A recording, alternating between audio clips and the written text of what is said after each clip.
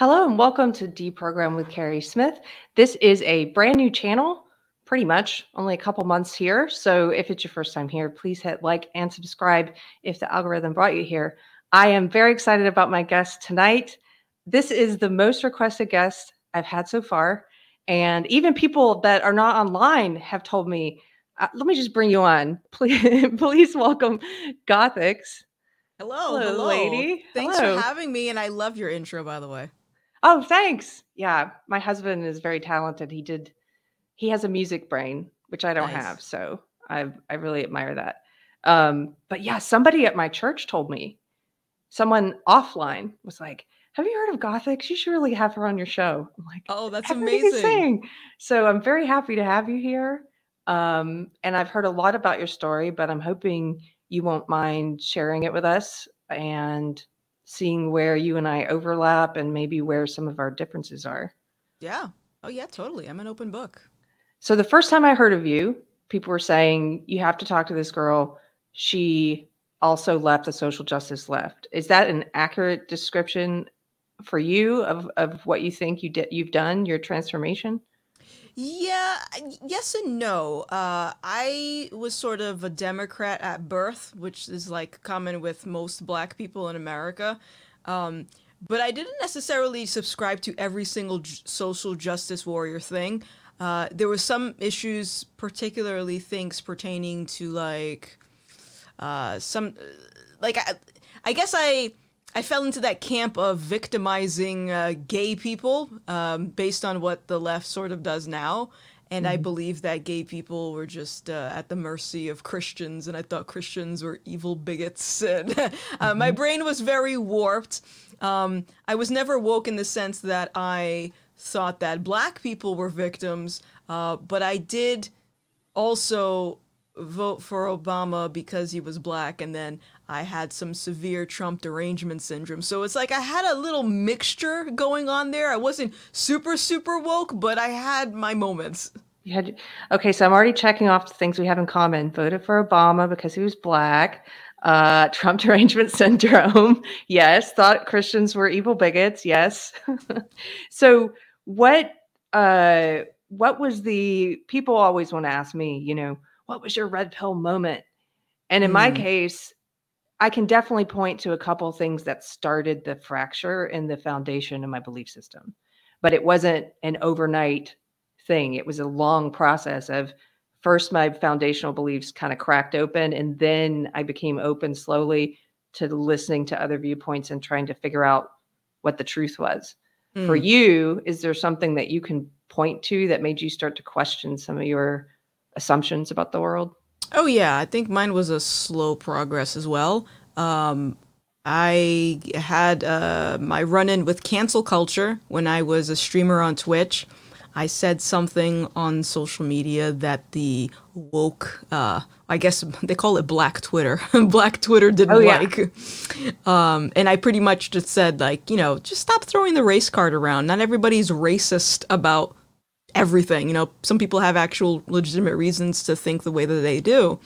And when I got canceled by that, it stuck out to me because it was like, okay, these are everyone that was coming at me was on the left. The majority of people that were coming at me were black. And then it was, what struck me as odd was a lot of these people a few months ago supported me. They were part of my channel. They were always talking about me and trying to, amplify black voices until it came to me disagreeing with the agenda. And then they turned on me.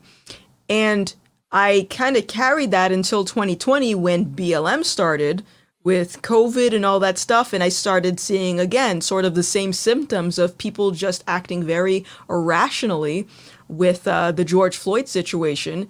And I found myself just questioning, what does stealing a TV have to do with racial injustice? Like, what does mob rule, how does that help racial injustice? And I couldn't get an answer. And that's when I started to put things together like, oh, okay, this is a very warped line of thinking that is people are just used to. And I guess I never noticed it until I had to deal with it myself. Hmm.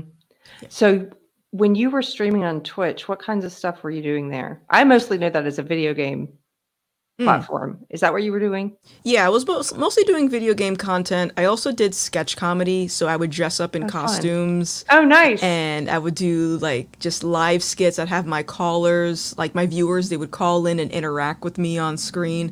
So I did a lot of stuff, and it's so interesting that I recently became a Christian, and part of my whole shtick when I was on Twitch is my sort of standard uniform that I would wear would be demon horns, and I had like this really like goth look about me, and now I'm looking back, I'm like, I mean, I think I looked cool, but I just thought that that was kind of ironic of where I am now. Like how you started. Yeah. Yeah, yeah. So when you started questioning things, you had your public mobbing or cancellation, and then you said the events of 2020 started to wake you up. That's true for a lot of people I know. That was my period of starting to wake up was the 2016 election, the campaign season. But then I know people who it didn't start for them until 2020. I think there was another acceleration point then where the ideology, the more popular it gets, like when it becomes dominant culturally, then I think people tend to either go further into it or they start to wake up. And Mm. so that was happening for you at that time. What was the reaction of not people online, but friends and family, like people you knew? Did you Mm. lose friends? Oh yeah, my fiance and I, we kind of went through the same thing, and we lost, I want to say, 90% of our friends.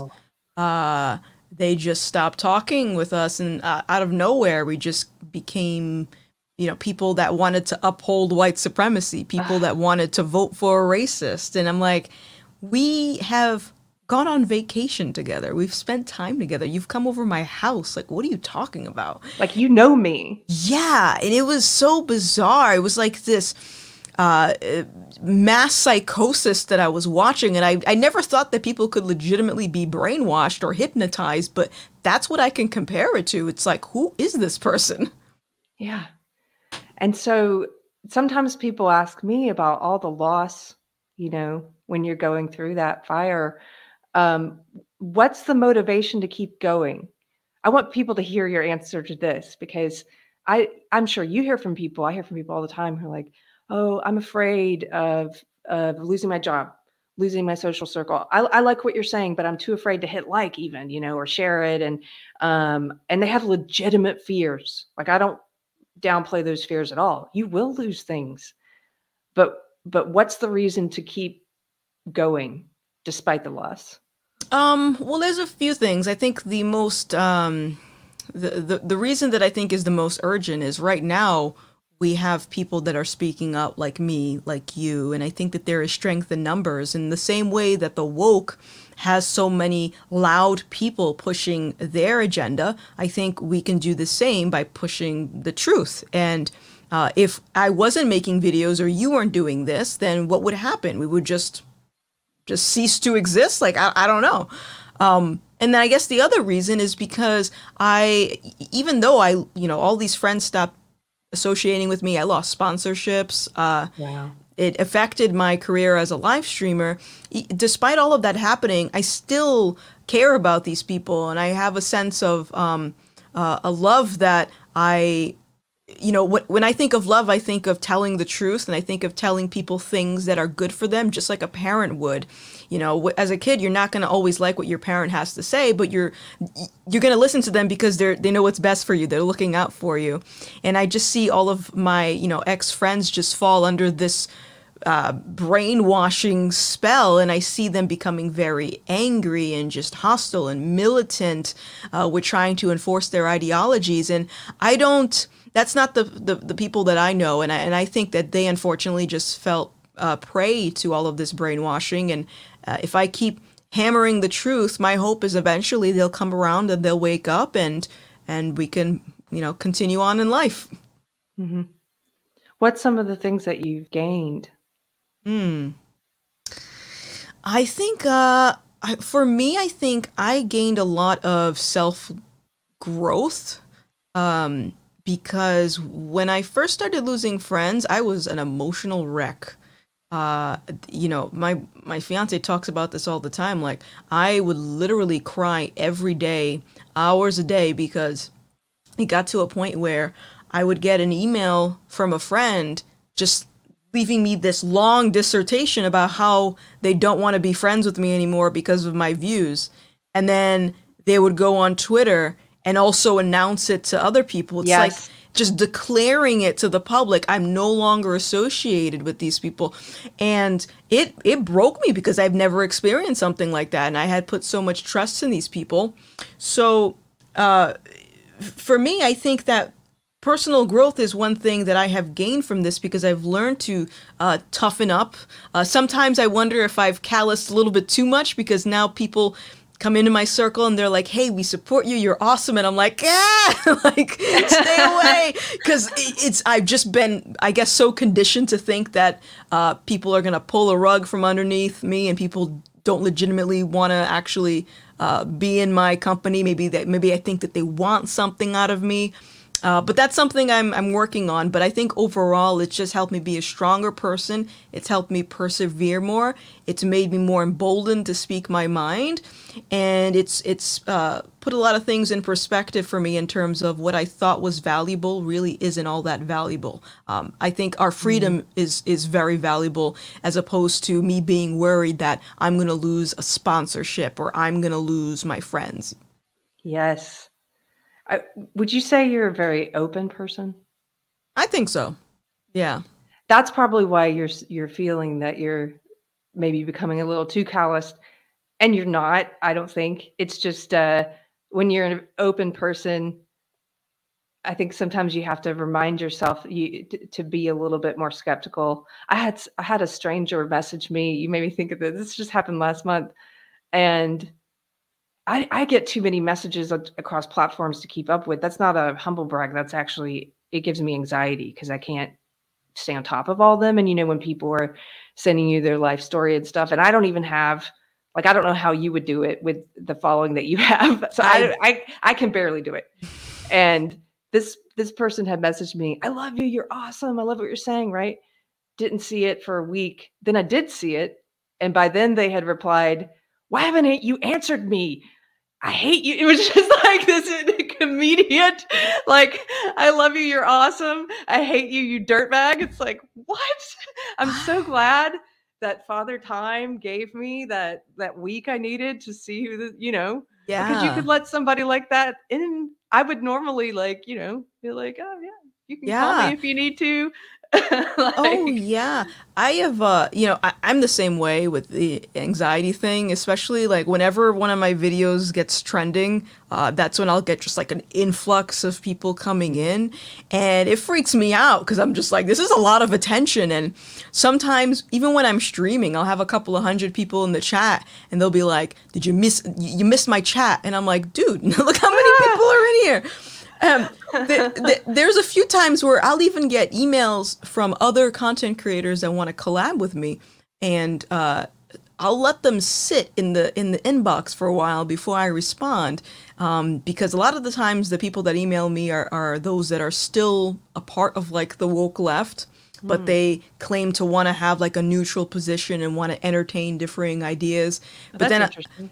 but here's the thing. But then a week later, I'll go in my comments and I'll see them talking crap about me in my video section. So so what do you mean? No, no. I think it's good you're getting a little more calloused. Yeah. So, you are a recent Christian now. So I am as well, and I don't know how long I'll be saying that. People have asked me, "How long are you going to say new Christian?" I guess I'm like, I guess until I feel like I have a handle on it, which will probably be forever. Like it feels, I'm learning so much about it. I don't feel comfortable just saying Christian. I guess I still put that qualifier on it so people know. But anyway, for me, it's been a couple years. When did you decide that you were a Christian?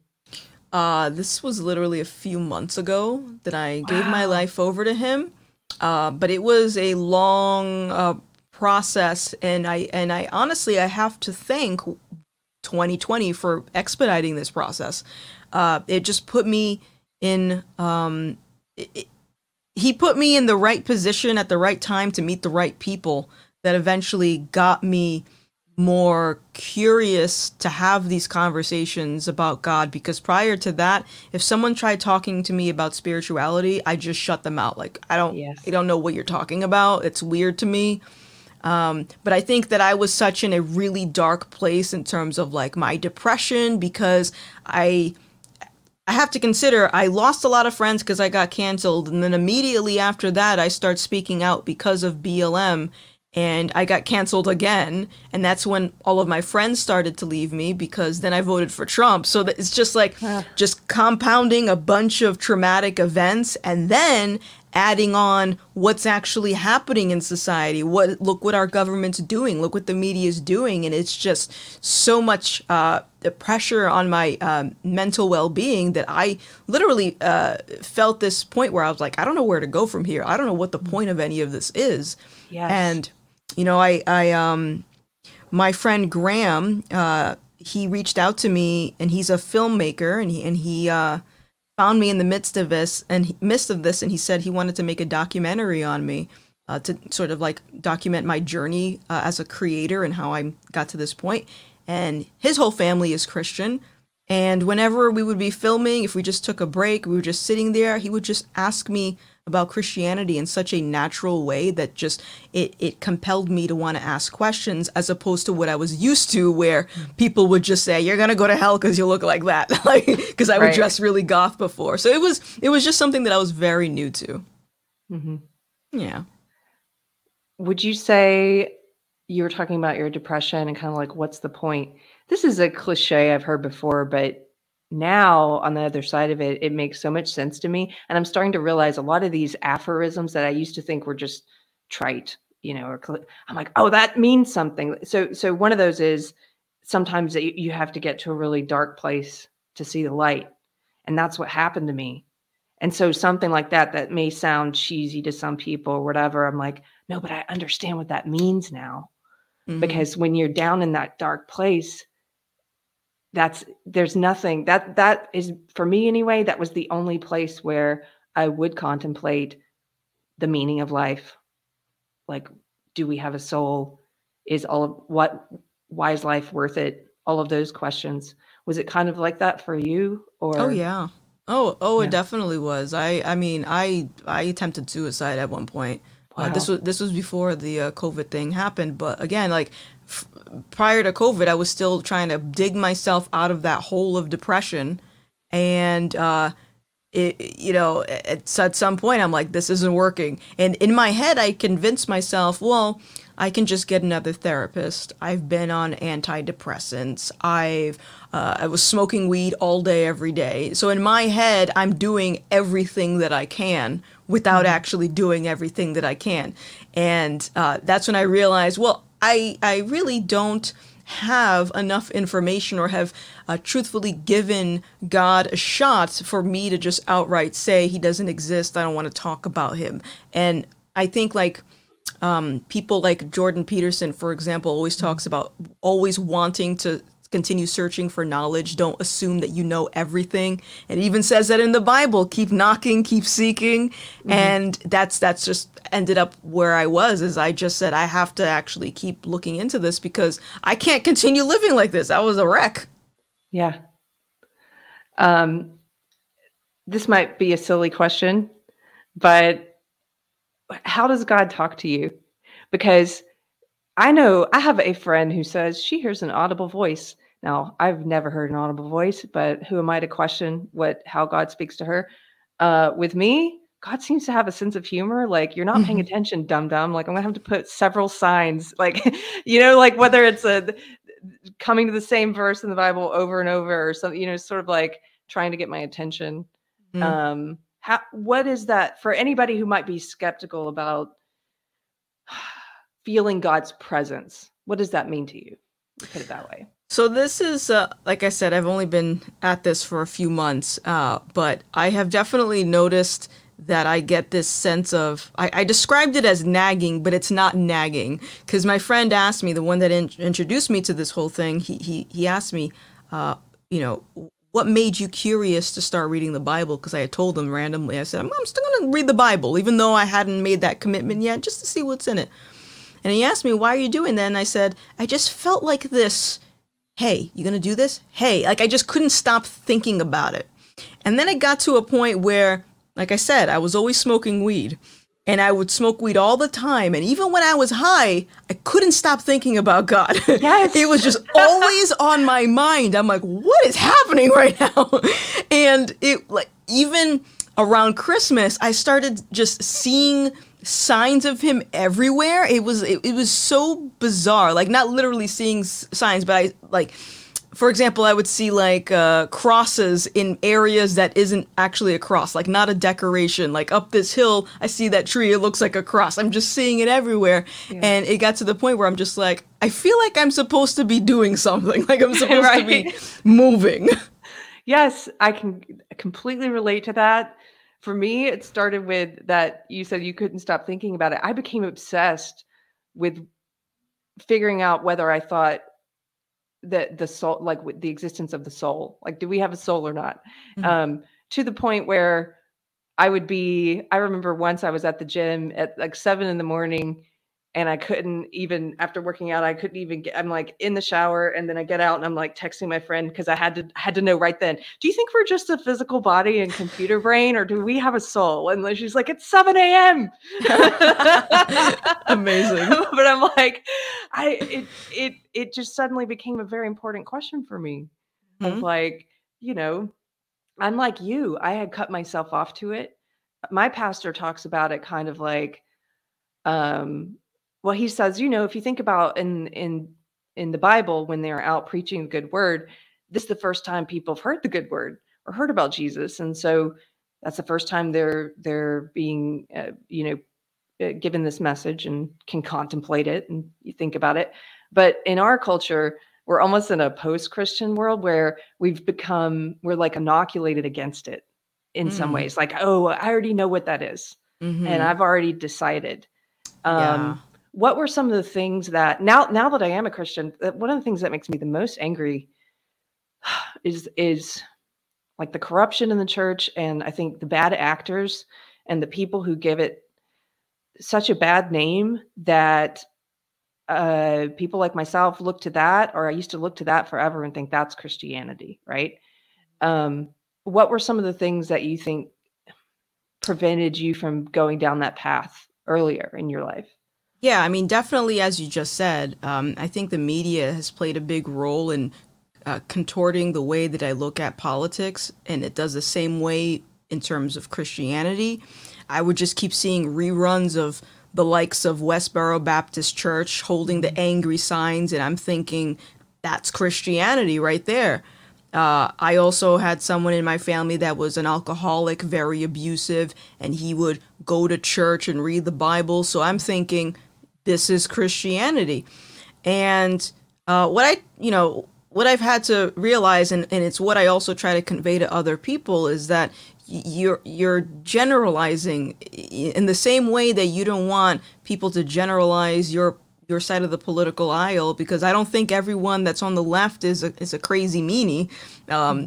That's unfortunately the bulk of the interactions that I have. But I also don't like to generalize and assume that that's just how everyone is. I know that there is kindness somewhere in there, and I think that it's always the people that give something a bad name that are always going to get platformed the most, especially in terms of Christianity. The churches, I had no idea the churches were the way that they are until I became a Christian. And it's actually very upsetting to me. I'll see some sermons of them talking about politics, like political candidates during a sermon. I'm like, what? I don't understand what this is. Is this a social justice community, or is this a place of worship? And I also think that a few more things. I think that for me, I wish that I had gotten more context as someone that didn't understand who God was. So, for example, if someone were to say Jesus loves you to a non-believer, what am I supposed to do with that information? I don't know what that means. If someone had told me it's more about the connection, the spiritual connection that you have with God, as opposed to what do you think is true or not in the Bible, that would have made a world of a difference. Because I notice now, especially when I talk more about this, a lot of people will want to debate things in scripture, and that's great to like want to understand, and it's good to be curious and stuff like that. But I have this feeling that a lot of people stop right at the point of wanting to debate what they think is truth, instead of understanding that it is more than just reading a Bible. It's more than just going to church. It's having that connection that I didn't know existed. And this is why I talk about my mental health so openly, because when I gave my life over, my whole demeanor shifted. Like, my sense of depression and anxiety, gone. Like, I cannot explain it. And I was in a really low place. And I think the other thing that I wish, there was another one I was just going to say. It'll come back to me. I'm having a Granny Gothix brain fart right now. That's okay. It makes me so happy to hear that. And honey, I have the same. People are like, the way I view it is, I don't really go out and I don't try and convert people. I don't think I can anyway. But if I end up talking about God with someone I meet out in the world, it's usually because they ask me, or they're like, something's different about you. If it's somebody I've known a long time, or there's that thing. I looked at pictures of myself when I was in the social justice cult compared to now. I mean, I didn't realize it then, but I looked so hollow, and when I think back to that belief system, and it's really it's almost Christianity inverted in a way, because instead of being about joy, truth, love, it was about resentment, misery, outrage, like jealousy, entitlement, like arrogance. And I mean, I don't know if because you said you weren't like fully woke, you were sort of kind of woke on some things, but in my world, I didn't even realize that some of this stuff until after I left, but there was a real push to even prevent people from taking joy in things like holidays. All these people would write these articles, in the social justice world. It's like, 10 reasons not to celebrate the 4th of July. And like, and they would shame you for having fun or getting joy out of life. Yeah. Did you see any of that kind of miserly, just, I don't know, darkness? I mean, I definitely remember a lot of those articles, and I might have subscribed to one of them at some point. I feel like I may have tried to strip someone's joy in one way or another. But I definitely noticed the same thing as far as looking back and seeing how I was before. And I put all of my happiness in things or people instead of God. And when I try to think of the connection to how depressed I was, like, even I'll go on Facebook, they have this thing where you can check your memories on a certain day, and I'll go back years ago, and almost every week I see something about me talking about how depressed I am. And there's always something pertaining to me being in and out of relationships. And it's like, well, I'm putting all of my trust in a thing or a person, and if they get stripped from me, then I'm no longer happy. I don't have any more joy, and that's not sustainable. So I just never realized how bad it was until I was out of that situation. And it's funny that you mentioned the joy thing, because I have a friend that recently, when I made this transition, he texted me. He's like, you seem very cheerful lately. You seem glowy. And it's the same thing that I saw the first day I walked into church, and I see people worshiping, and I'm just looking around. I'm like, why is everyone so happy? Even the greeters at the church. What up? Welcome to church. I'm like, we're in the middle of a pandemic. Like, why are you so happy? I love that. That makes me happy.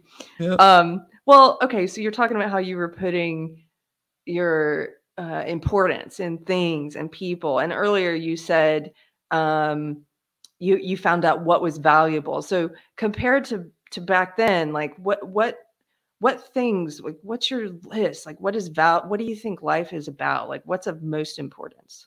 Mm. I think, well, now I think the most important thing is, to me, I think is striving for truth and, you know, pleasing God, which I think those go hand in hand. I've noticed that people, when they're on the pursuit of truth, from what I've noticed, I think a lot of people inevitably end up becoming Christians. And that is wild to me because I'm a very analytical person and I like to pay attention to patterns and things like that. And it's just the more I kept reading, the more it ended up leading me to this path. But I would say that for me, the things that I find valuable, like I said, is truth, love, and also that means me being more emboldened to say things, even though I know it could hurt someone's feelings. If it means that I could help someone in the long term, I'm going to say it, I'm going to do it. And just being more content being by myself, or just living my life and not worried about other people leaving me, because I know that I'm not alone anymore. I actually have, someone that's keeping me anchored. Right. Don't sweat the small stuff. Yeah. What's that verse about I want to do a series, Gothix. Maybe we could work on it together. I want to do something called The Bible for Dummies. Where it's just me trying to, I just want to, like, remember that verse and then I mangle it. But the one about the lilies of maybe somebody in chat knows, the lilies of the field, they don't toil. It's the verse about like, don't be so caught up in all these daily frustrations. Like, God's got you. Like, you can let those things go. And I remind myself of that a lot because I used to be sort of, I think a lot of people are sort of controlling. Like, I need to control this. Yeah. I need to do this. I need to take charge of this thing. And sometimes there's a real freedom in saying, I'm just going to trust that this thing, that's what faith is, that this thing that I can't control anyway is going to be okay. Yeah. Oh, yeah. There's another verse too. I forget exactly. I'm not done reading the Bible, but there was like one part where they're talking about like, don't be so anxious because, tomorrow could bring something else or something like that. Yeah. And that was another layer of me getting so depressed. It was because I felt like I was taking on all of this burden to make all these videos on everything going on, and I was desperate to wake people up. And in my mind, I wasn't waking up people fast enough, and it was frustrating me. And then, I literally had to have a moment with God to understand this is not all on me, and it's unrealistic for it to be on me. But I convinced myself that it was. Right. I love that. That's the death of ego. And the arrogance of like, I'm going to save Western civilization. It's like, nope. Who are you? No. Not going to happen. What do you think? Well, first of all, you mentioned the first time you went to church and looking around and just seeing the joy people had. Have you encountered woke in the church yet? I know you've only... Not my church. Thankfully, I feel like my church is like a decontamination chamber. When you go on and you just like, you pull that thing and there's no more wokeness around you. I've even met people in church who watch my channel, and that was very awkward too. I'm like, hi. They were surprised to see me there. But yeah, no wokeness as of yet, and I hope it stays that way. That's great. Yeah, that's the most, that was another really disappointing thing I've encountered. But the church I go to now is excellent. They know what's up. They're fully awake. It's like, yeah, I wasn't searching for God just to find woke at the end of that journey. It's like, I left woke. Why are you? I had some people who were like, when they would find out I was a new Christian, and I was trying a lot of different churches for a while. And so sometimes people would make assumptions about me. Assume I'm social justice, like a lot of social justice people do. They assume that about everyone. They'd say, you want to come to my church. They believe this. I'm like, no, that's not really what I'm looking for.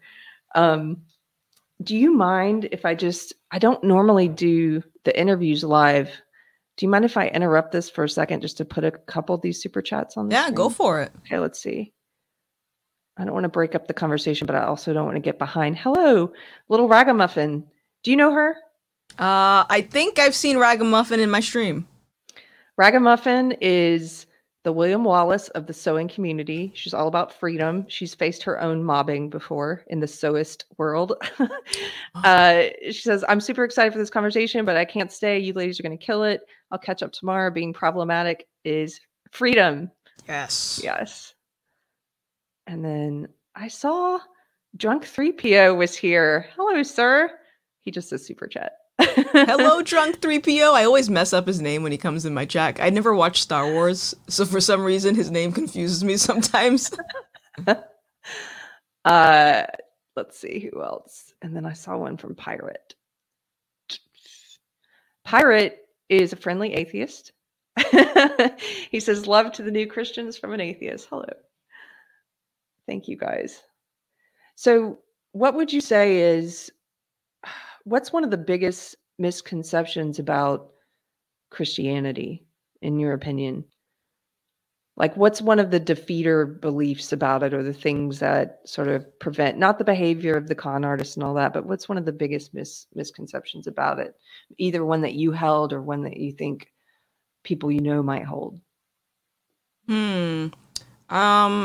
I would say the common misconception for me is maybe the belief that people who are followers of Christ, and I say follower of Christ because I think a lot of people use Christian in very negative ways. So I try to make that separation. But I think that the common misconception is that people who are followers are believers in fairy tales, or they're idiots. I get a lot of comments, especially recently, where people are like, I thought you were smarter than this. Why would you join this Christian cult? And on the contrary, I think believing in God is the beginning of true wisdom, because it also means that you don't know everything about the world. You don't know what's out there. And then also or you could also have this fear that when you die, you're going to be held accountable for whatever you do. And I think that, for me, that would straighten me up, knowing that I'm going to be judged at some point. So I think that, it's just, I think people that seek truth are people that follow God, not people that are idiots. Yeah, I agree. Yeah. Yeah. I've even seen, I wonder if you've seen this on Twitter, sometimes in this whole culture war space that we're in. I've seen some people who call themselves Christians who are woke. And in my opinion, that means they're necessarily putting a different belief system, a different lens first, and the gospel second. Those two things, and I don't think they don't go together. They're the opposite of one another. But I'll see those people attack atheists like James Lindsay, and that disappoints me, because I think someone can. How can I phrase this? God can use anybody. And if a person is speaking truth, even if they're an atheist and they don't have that belief in a deity, if they're speaking truth, God is truth.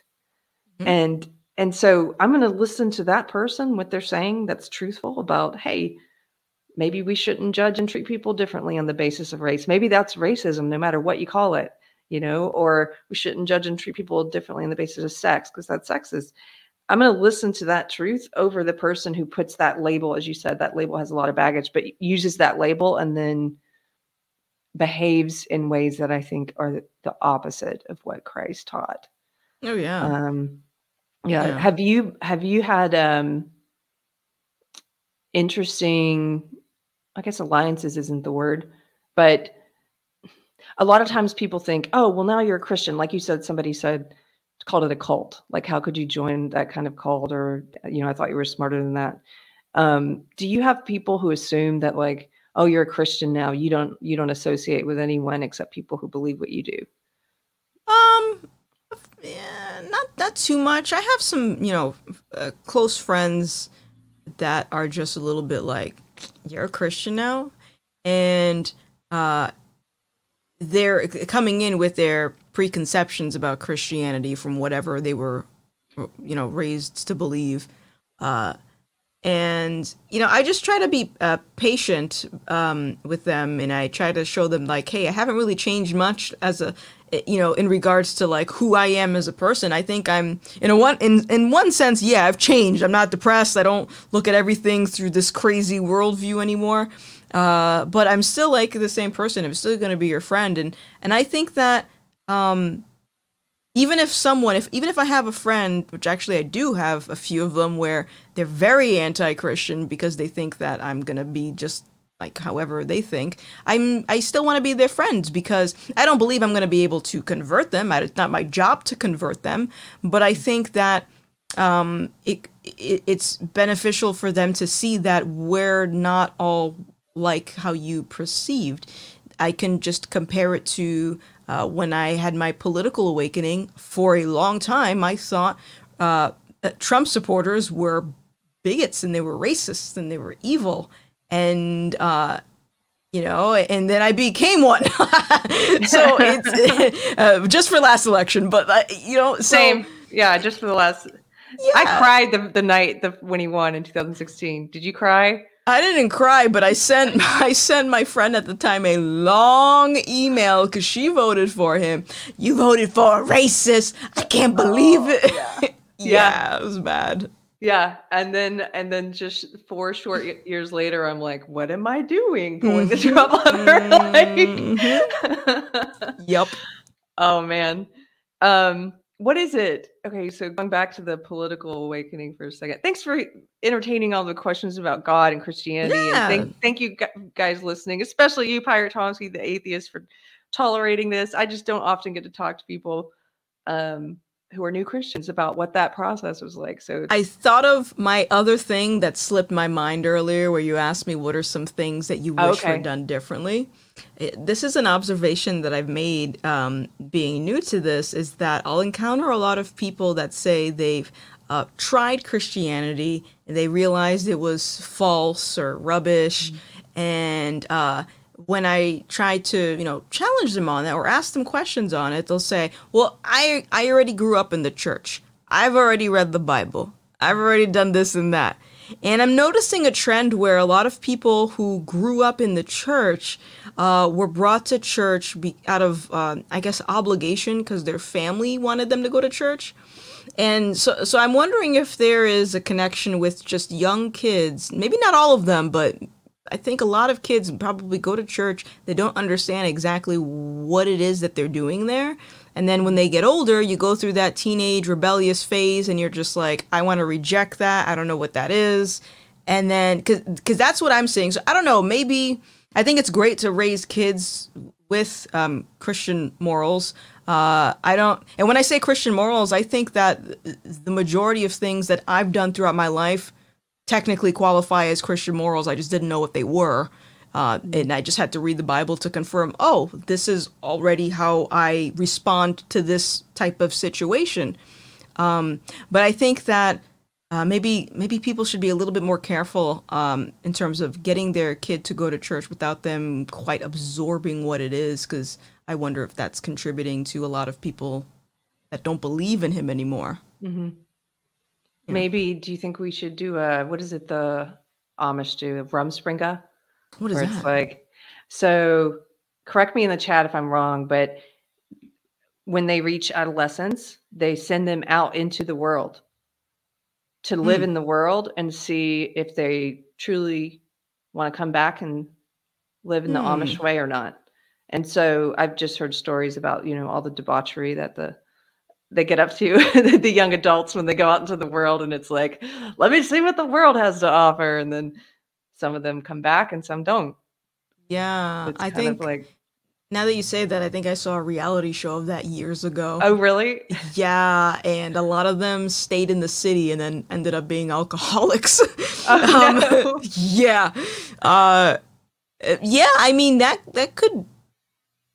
Yeah, something. I don't know. I'm not a parent yet, so I'll have to tinker around with this, but it's definitely something that I've noticed in terms of people walking away from the faith as they go there really, really young. Yeah. Yeah. Yeah. I were you raised in the church when you were younger? Mm-mm. My family's not religious. In fact, when I was in high school, I called myself Wiccan.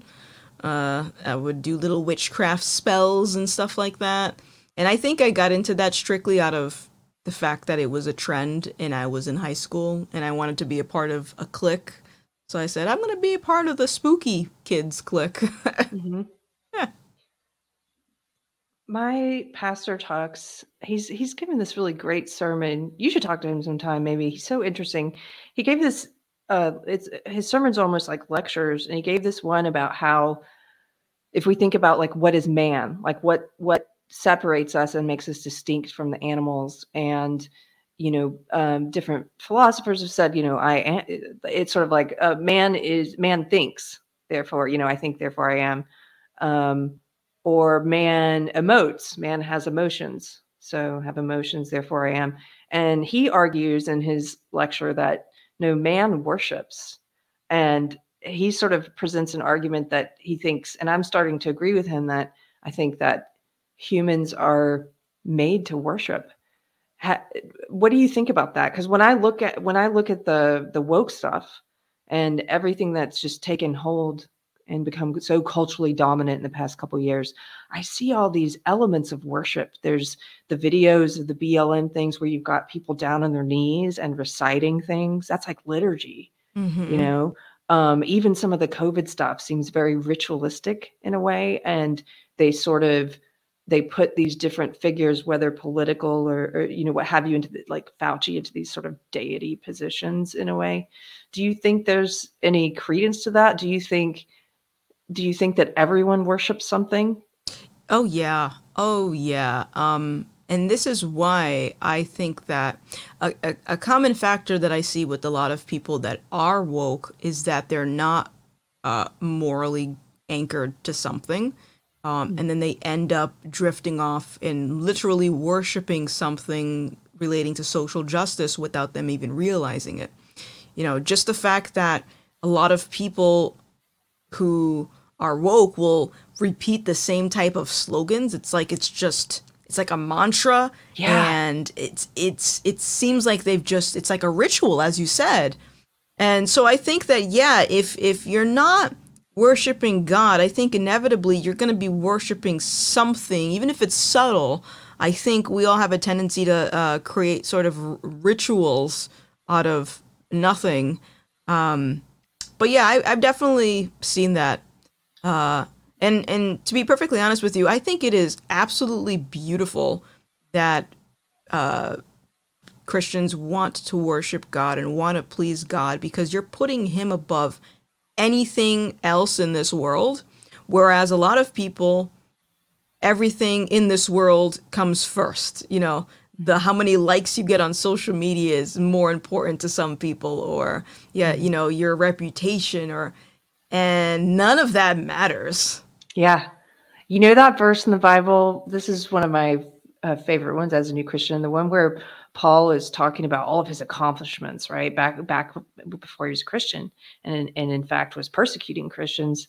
And he said, all of these accomplishments. I'm paraphrasing because I'm not going to get it right, but all these accomplishments, he's like, they're dung, they're Mm, shit, they're mm, literal shit. None of that stuff matters. That stuff that I put stock in.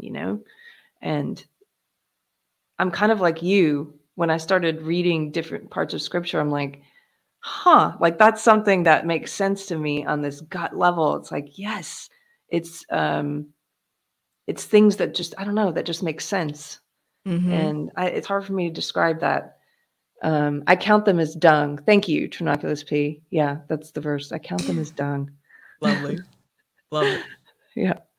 So to go back to the political awakening first, in my case, the political awakening also came first.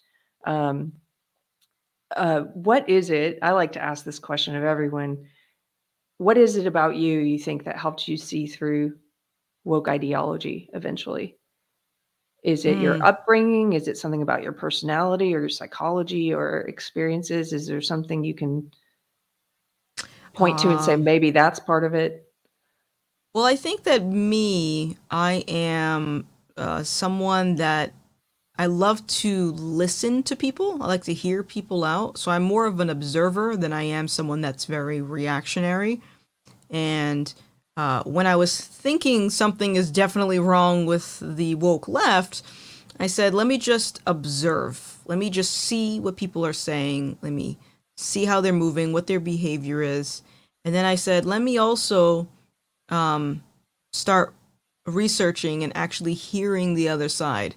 So then I started going on YouTube rabbit holes and literally typing in Black people who don't support Black Lives Matter, because in my mind that was unheard of, or Black people that are Republican or Libertarian or whatever. And I think it was just my curiosity, and then also my desire to actually want to hear people. And then I think another chunk of it is the way that I was raised. I was never raised in a woke household, and if I think about it, I think in retrospect, a lot of the things that I've picked up came from social media, corporate media, high school, friends. I didn't learn any of this woke stuff when I was growing up in my mom's house. So that goes to tell me that this is more of like social engineering, just little by little, as opposed to me actually believing all of this stuff. Like even when I was on Twitch, there's actually a post on my Instagram. If you scroll back far enough, I'm admitting that I feel like I was becoming more of a social justice warrior. And that was after I started going on that platform, which is predominantly one way of thinking. Yeah. Yeah. It's almost like, I think about this. So there's a lot of people in woke who are sincere believers. I know this. I was a sincere believer. But there's also a lot of people who I think are in it, especially now, because it is culturally the belief system. It's what your social circles believe. It's what as you said, the corporate media is pushing. They're pushing in education. They're pushing it in politics now and entertainment. And so there's all these people who come to it, I think, just sort of because that's what's culturally in fashion. And now I've started realizing, oh, well, that's the same for any belief system. Like, to go back to Christianity for a second, it's like, well, Christianity was, I would say, culturally dominant in probably the 80s and the 90s, back when I formed my opinions about Christians. And if you think about it, how many of those people are sincere believers versus like, well, this is what your social circles do. And I think woke is functioning much in the same way. Like, you've got all these people on social media who are kind of one-upping each other in terms of, well, I've got a black square. Well, I've got a black square and I've got the hashtags. And, it's like everyone kind of standing on the street corner, preaching so that they may be seen doing it, Yep. I don't know. That's not a question. Yeah. No, I mean, it's a great observation. Like, but you're right. I think a lot of these people that subscribe to these woke ideas don't even necessarily believe what they're talking about. Sure, some might, but I think that in my experience with, I got so many of these content creators that will literally go out of their way to make videos about me. And their arguments, like if you listen to what they're saying, it's slander after slander. It's not actually saying something that's new information or truth. It's just projection and slander. And in my opinion, if you truly believe something, you are going to take as much time as needed to formulate a coherent argument surrounding that thing. You're gonna actually work towards it. It's the same way that I look at entrepreneurship, because I quit my job like 5-6 years ago to just do content creation full time, and I was so I had the desire to be my own boss, so I would work as much overtime is necessary to pay for the equipment, and I would do whatever it was needed for me to actually achieve that goal, and I wouldn't complain about it because I had a goal in mind. And I think the same thing can be said about any of these social justice things that people support. If you have a goal to, for example, help bring the Black community out of poverty, you're going to do more than put up a black square. Or if you want to help fight racial injustice, you're going to do more in the community, drive yourself down there and actually do something at one of these centers instead of screaming on the internet. That's not doing anything. Yeah. It sounds like have you ever heard Jordan Peterson, to bring him up again? Have you ever heard his lecture on tragedy versus evil, where he talks about Cain and Abel? I'm not sure if I did.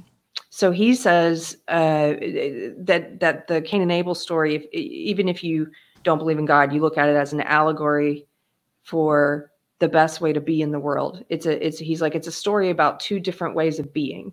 And you've got Cain, who doesn't make the sacrifices that please God, who is entitled, arrogant, resentful, and, why not me? I'm owed all this kind of thing. And it leads him to, ultimately, that path of life leads you to murderous rage. And then you've got Abel, who makes sacrifices that are pleasing to God, is grateful, thankful, humble, and is blessed. And that's a different way. And so it sounds like even before you found God, you were behaving like Abel in your life. You were making sacrifices because you said, I had this goal. I'm going to work overtime. I know what I want. I've got my star there and I'm going for that. Mm-hmm. Yeah. That's really impressive to me. Yeah. Like I said, in some ways I was woke, in some ways I wasn't. I've always throughout my life just known how to persevere. I've known how to prioritize. I've known how to, in some cases, separate emotion. In other cases, I wasn't able to. But it's I would say that's a great analogy there. You just do the thing if it means something to you. Yeah, that lecture. If you haven't heard it, it's an old one too. You can find it on YouTube probably still. I think it was from the 80s or 90s. He's since talked about that more, but that old one was really good. Okay, so now how do you deal with the attacks? You mentioned people making slanderous videos. How do you as a human being absorb all this hate and then deal with it as an individual? For a while, it did get to me. This was before finding God. And it drained me because I don't hate anyone. I don't have a single bone in my body that would cause me to hate someone. I may disagree. I may, say something that it might hurt your feelings, but I have you in my best interest. I'm not going to say something just to hurt someone's feelings or whatever. And I felt myself becoming a little bit resentful before I found God. I found myself starting to want to snap back at people and start going into this online drama with random people online. And now I just don't do it anymore. I just don't respond. Before I used to go look for the mean stuff. Like my brain just wanted to see what people were saying. And now I'm just like, if what people think about me is none of my business, it doesn't affect me. They can scream into the void. I'm not going to change my opinions. And I think that finding God has also taught me to lead with love. And so whenever I get this type of hate, like I said, I ignore it. If I have the opportunity to actually confront the person, I love you. I'll pray for you. I'm going to do it right now. I might, who knows? Maybe I'll do it in front of them one of these days and see how they react to it. And I think it's better to lead with love as opposed to leading with aggression or slander, which is what they do. And that doesn't change people. They might get someone to change their behavior because they're afraid, but I don't want someone to be afraid of me. I want someone to change what's internally because they actually believe it. Yes. I love everything you're saying on the stream. I don't know what my favorite part is yet. You mentioned praying for people who hate you. Mm-hmm. What's your experience like with prayer? Well, actually, my pastor actually had to tell me this because so my fiance and I were doing like marriage counseling at the church. And he was like, okay, we're going to open up this prayer, and Vanessa, you're going to do one, and then Saul, you're going to do one. And I felt awkward because at that point I had not prayed out loud. And I was like, my praying is kind of messy. It doesn't sound good. He was like, it doesn't have to be perfect, So I've gotten into the habit where when I'm praying, I'll literally say to God, there's probably a better way I can be saying this right now. So I apologize, but I think you know what I'm trying to say, but I'm trying. That's Yeah. the best. I'm the same. It's like I'm still awkward with it, like the out loud prayers. It's okay. And you Yeah. just say that. I'm like, when I've talked to people, like sometimes people message me, and if I do see, like, I try to go through and I do try to tackle that inbox once in a while. And Hmm. there's some people questioning. They have questions like, my mind is open to God. Like, what? I'm like, but praying's awkward. I'm like, it is for everyone. I think it's just do it. Just do it. And even Yeah. if I'm tired, like we'll do. So my husband and I will do pray out loud every night before we fall asleep. And they're usually, I try and remember everything I want to put in the prayer for the day. I think they're good. Even if you're not a believer, it's a good way to like take stock of the day so you don't lose days. It's like, here's what I failed at. I'm ask forgiveness for this thing, right? And here's what I'm grateful for today. And here's what I want to ask for my friend or this person who asked me to pray for them and all that. But one time, this is all a build up to my most ridiculous prayer. It was like one night I was so tired. It was like, dear God, we love you. We're tired. Good night. I got It's like I can relate to that. I woke up one morning. It was really early and I had to start the day. So I get up in bed. My boyfriend's at the gym and I'm just like, "Dear Lord," and then I start falling asleep as I'm about to pray. I said, "Lord, I love you, but I'm going to pray in like an hour." All right? I need to wake up first. Yeah, it's fine. That's okay. Yeah. um, you said your pastor was counseling you. We did pre-marriage counseling as well at my church. My pastor's recently counseled me about praying for your enemies or for people who hate you, that kind of thing. And so my recent experience with prayer, like, is that it's pretty interesting. It sounds horrible to pray for someone you hate. And I mean like a real prayer, not like, please help that person stop being a dick. Like not Mhm. like that. That's not a real prayer. That's an attack on them in your prayer. That's not right. But Mhm. like a real loving prayer.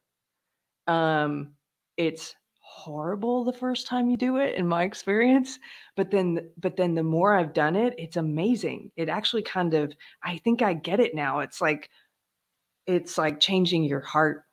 Do you know what I mean? Mhm. Like Oh yeah.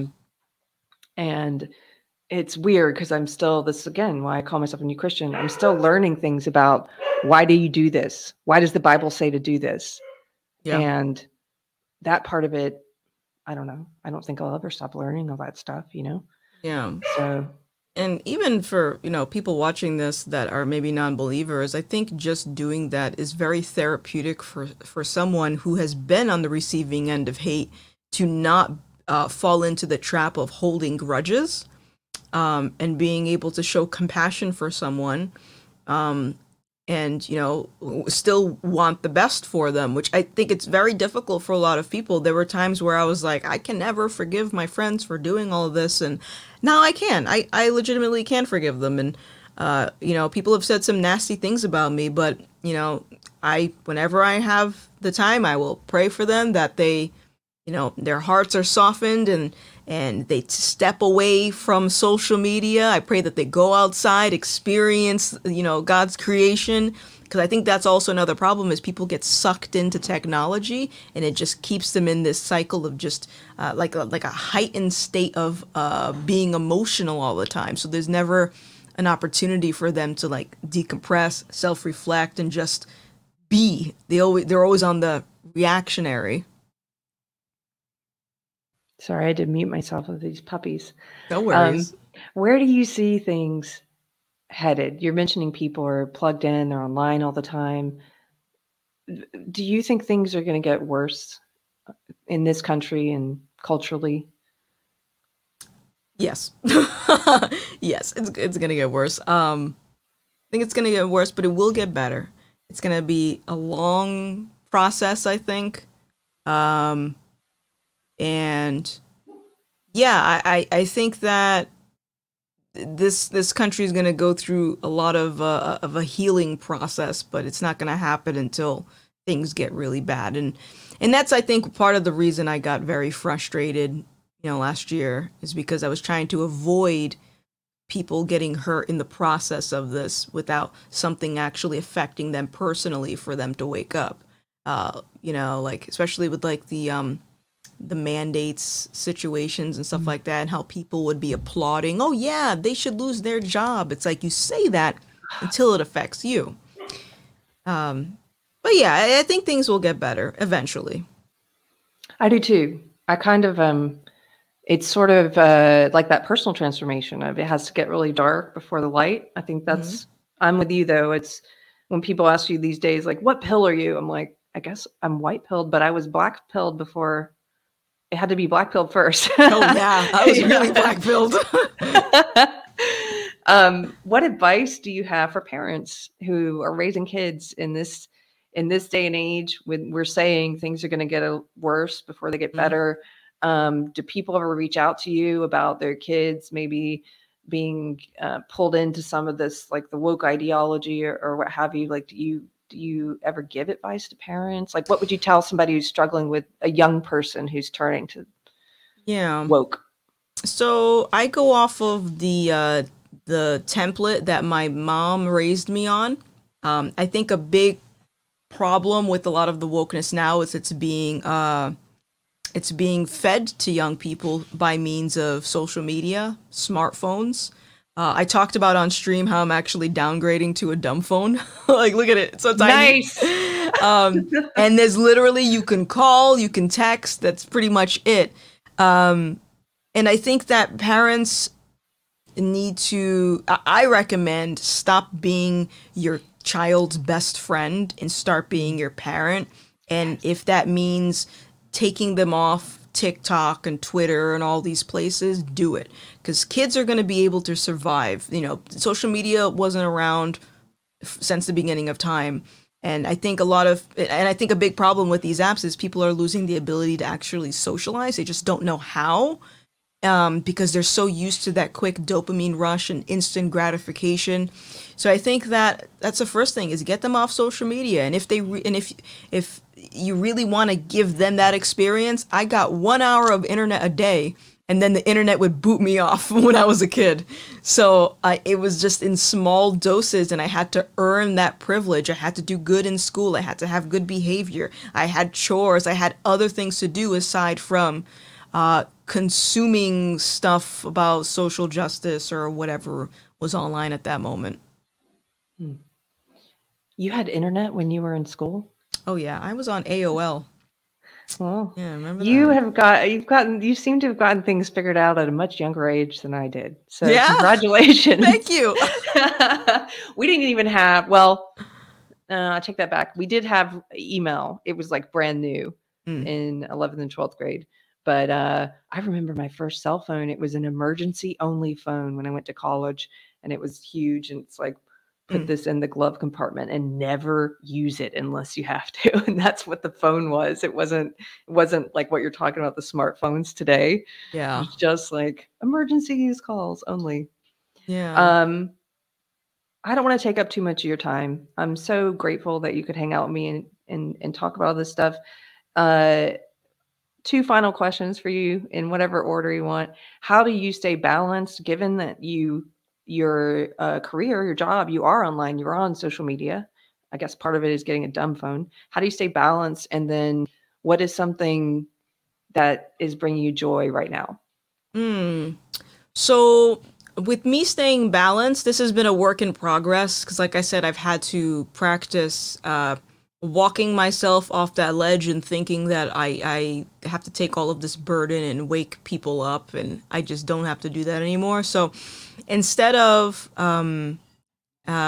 looking at, because for a while I resented content creation because what I'm doing right now on YouTube isn't what I initially signed up for. I just kind of fell into it.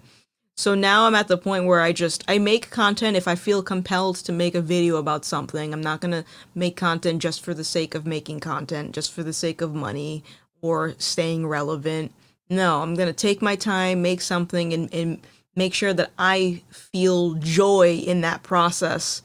And then as far as what's bringing me joy right now, actually, the church that I joined, they have a good model set up, and they're trying to also broadcast their sermons to the world, and they have this big studio, and I told them that I have a YouTube channel, and they were like, "We have no idea what we're doing with YouTube. It's just crazy that you're here now." So again, this is God putting the right people at the right place, and Yes. they need help with their YouTube, and I'm gonna help them grow it. So I'm happy to sort of be a part of a collaborative effort towards something that I actually believe in. That's awesome. What's the name of your church? Do you want to plug Oh, them? Awakening Church. Right on. Yeah. I was joking. Do you know comedian Chrissy Mayer? Yes. I was joking with her. I was on her stream a couple weeks ago at her night stream, and she was doing one of her sponsors is a cryptocurrency, and she had this like kind of sexy sounding music behind it, and she's like plugging the cryptocurrency. And I told her, I was like, my church recently said they might become a sponsor of my channel, which I was like, well, make sure you want to do that though, because I talk to, I'm not gonna make sure you know what you're getting into if you sponsor my channel, because I'll talk to anybody. And then I told Christy this, and she made me laugh so hard. They put the sexy sounding music on again, and we were just joking, like, how do you even advertise a church? Like, come to the church. She was like, do you have sins you need to confess? I love it. I love it. Yeah, it was kind of hilarious. Okay, cool. Am I caught up on super chats, Pirate? Let me see. Now I'm having that anxiety that I'm gonna miss one. I do If the I same missed thing. one, yeah, if I missed one, guys. Oh, hey, Mike Harlow's here. Hi, Mike. Hey, Mikey. Hey, Boo Boo. I miss you. Give me just 1 second. Oh, there we go. The Front Porch Conservative. Hello. He says, Lady Gothix and Lady Keri, a couple of great dames. Look at Micah 6:8. I think you will find it explains what God wants from all of us. I'm gonna write that down. Me too. Thank you, sir. Nice hat. Fabulous hat. Has your sense of style changed at all with your transplant? A little, yes. In some ways, yes. We were talking about this today on stream, and they were asking, how is it going to affect your gothic aesthetic? And like, I like dressing up. I love weird clothing. But my everyday attire, I just want to be comfy, man. I just want to just be comfy. I don't want to wear all the crazy stuff. It's not realistic. And plus, I also don't want people putting me in the same camp, because that when you see someone with the spikes and the colored hair and the mohawks, you kind of assume they think a certain way. Mm-hmm. Yeah. So yeah, it's changed a little bit. It's good for being a Trojan horse, though. That is true, and I have thought about this. I said maybe I can infiltrate a space to do some type of research study with this hair. I could do that. Yeah, maybe get people to be more willing to talk to you. Mm-hmm. One more from Eddie Brown. Thank you, Eddie. Says, Keri, I found you on Friday Night Tights, and now I'm really enjoying Deprogrammed. Gothix, keep killing it, and congratulations on your newfound faith and impending nuptials. Yeah, hey, congratulations. Eddie. Thank you guys so much. When are you getting married? Or can you say? We don't know yet, but we're trying to do it as quick as possible. It's weird because at first we were like, we gotta beat the clock because of like the mask mandates in Rhode Island, and we know that a mysterious strain is gonna pop up in a few weeks. So we're like, do we race against the clock and try to do things as quick as possible, or do we just do something tiny and use that money we would have spent on a wedding and use it towards like buying a house? So right. Yeah. Can I tell you guilty pleasure? Go ahead. Reality show. My housemate watches this and got me hooked on it. It's called Marriage or Mortgage. Have you heard of this? No. Oh gosh, it's terrible, but I can't stop watching. Every episode they have, the conceit of the show is these two women share an office together. It's entirely set up, but one's a mortgage broker and the other is a wedding planner. And so they bring in a new couple each episode, a couple who has managed to scrape together and save like $30,000, like a nest egg. And then over the course of the episode, they go and look at houses with the mortgage lady or the real estate agent, sorry. And then they kind of plan what their wedding would be with that 30 grand with the wedding lady. And then at the end, they decide if they're going to spend their 30K on a marriage or a mortgage. And it is infuriating sometimes when you're like, no, not you. You have 3 kids and you live in a tiny apartment, don't pick the marriage. Or I mean, do the marriage at your new house. Yeah. Why are you? Yeah. I don't know if I could ever spend that much on a. That's a lot of money. I'm lot. looking at like less than $5,000. Like I can't justify it. Oh, I can give you tips. Here's one. This sounds silly, but this is true. The grocery stores, at least in Texas, they will mark down the day-old cakes. Okay, I like. So it's like, let's just get a bunch of fun cakes and the cakes that people didn't pick up, and it was like, happy birthday, Marsha. Sure, we'll have that on the table. Like, who cares? Okay. But there's a tip if you need it. Thank you. Here's one more. Matthew Hammond says, has the woke ideology destroyed the left's ability to debate issues, so they have to shut down, cancel, ban people to maintain their homogenous groups? I mean, I don't know too much about the left being able to debate. At least I've never been observant to that. From my experiences, they've never been able to debate. The people that tried coming at me for me being incorrect on stuff. I think that the shutdown and cancel culture that they've grown to love so much is detrimental to, number one, civil discourse, but number two, enclosing them in an echo chamber. So I saw this really fun skit a few weeks ago. I don't know if it was like PragerU or something like that, where they were talking about, they were doing a skit between a conservative and a leftist, and the leftist was like, "Get out of my space! I can't talk to you. You're spreading conspiracy theories." And then the conservative is like, "Maybe the people that told you that I'm spreading conspiracy theories are doing that because they don't want you speaking to me. Maybe they're the one that's manipulating you." And I have to agree with that. Yeah. Yeah. Maybe it's the Spider-Man meme. Everyone pointing fingers at each other. Yes. No, you. Mm-hmm. Okay, now I think I'm truly caught up.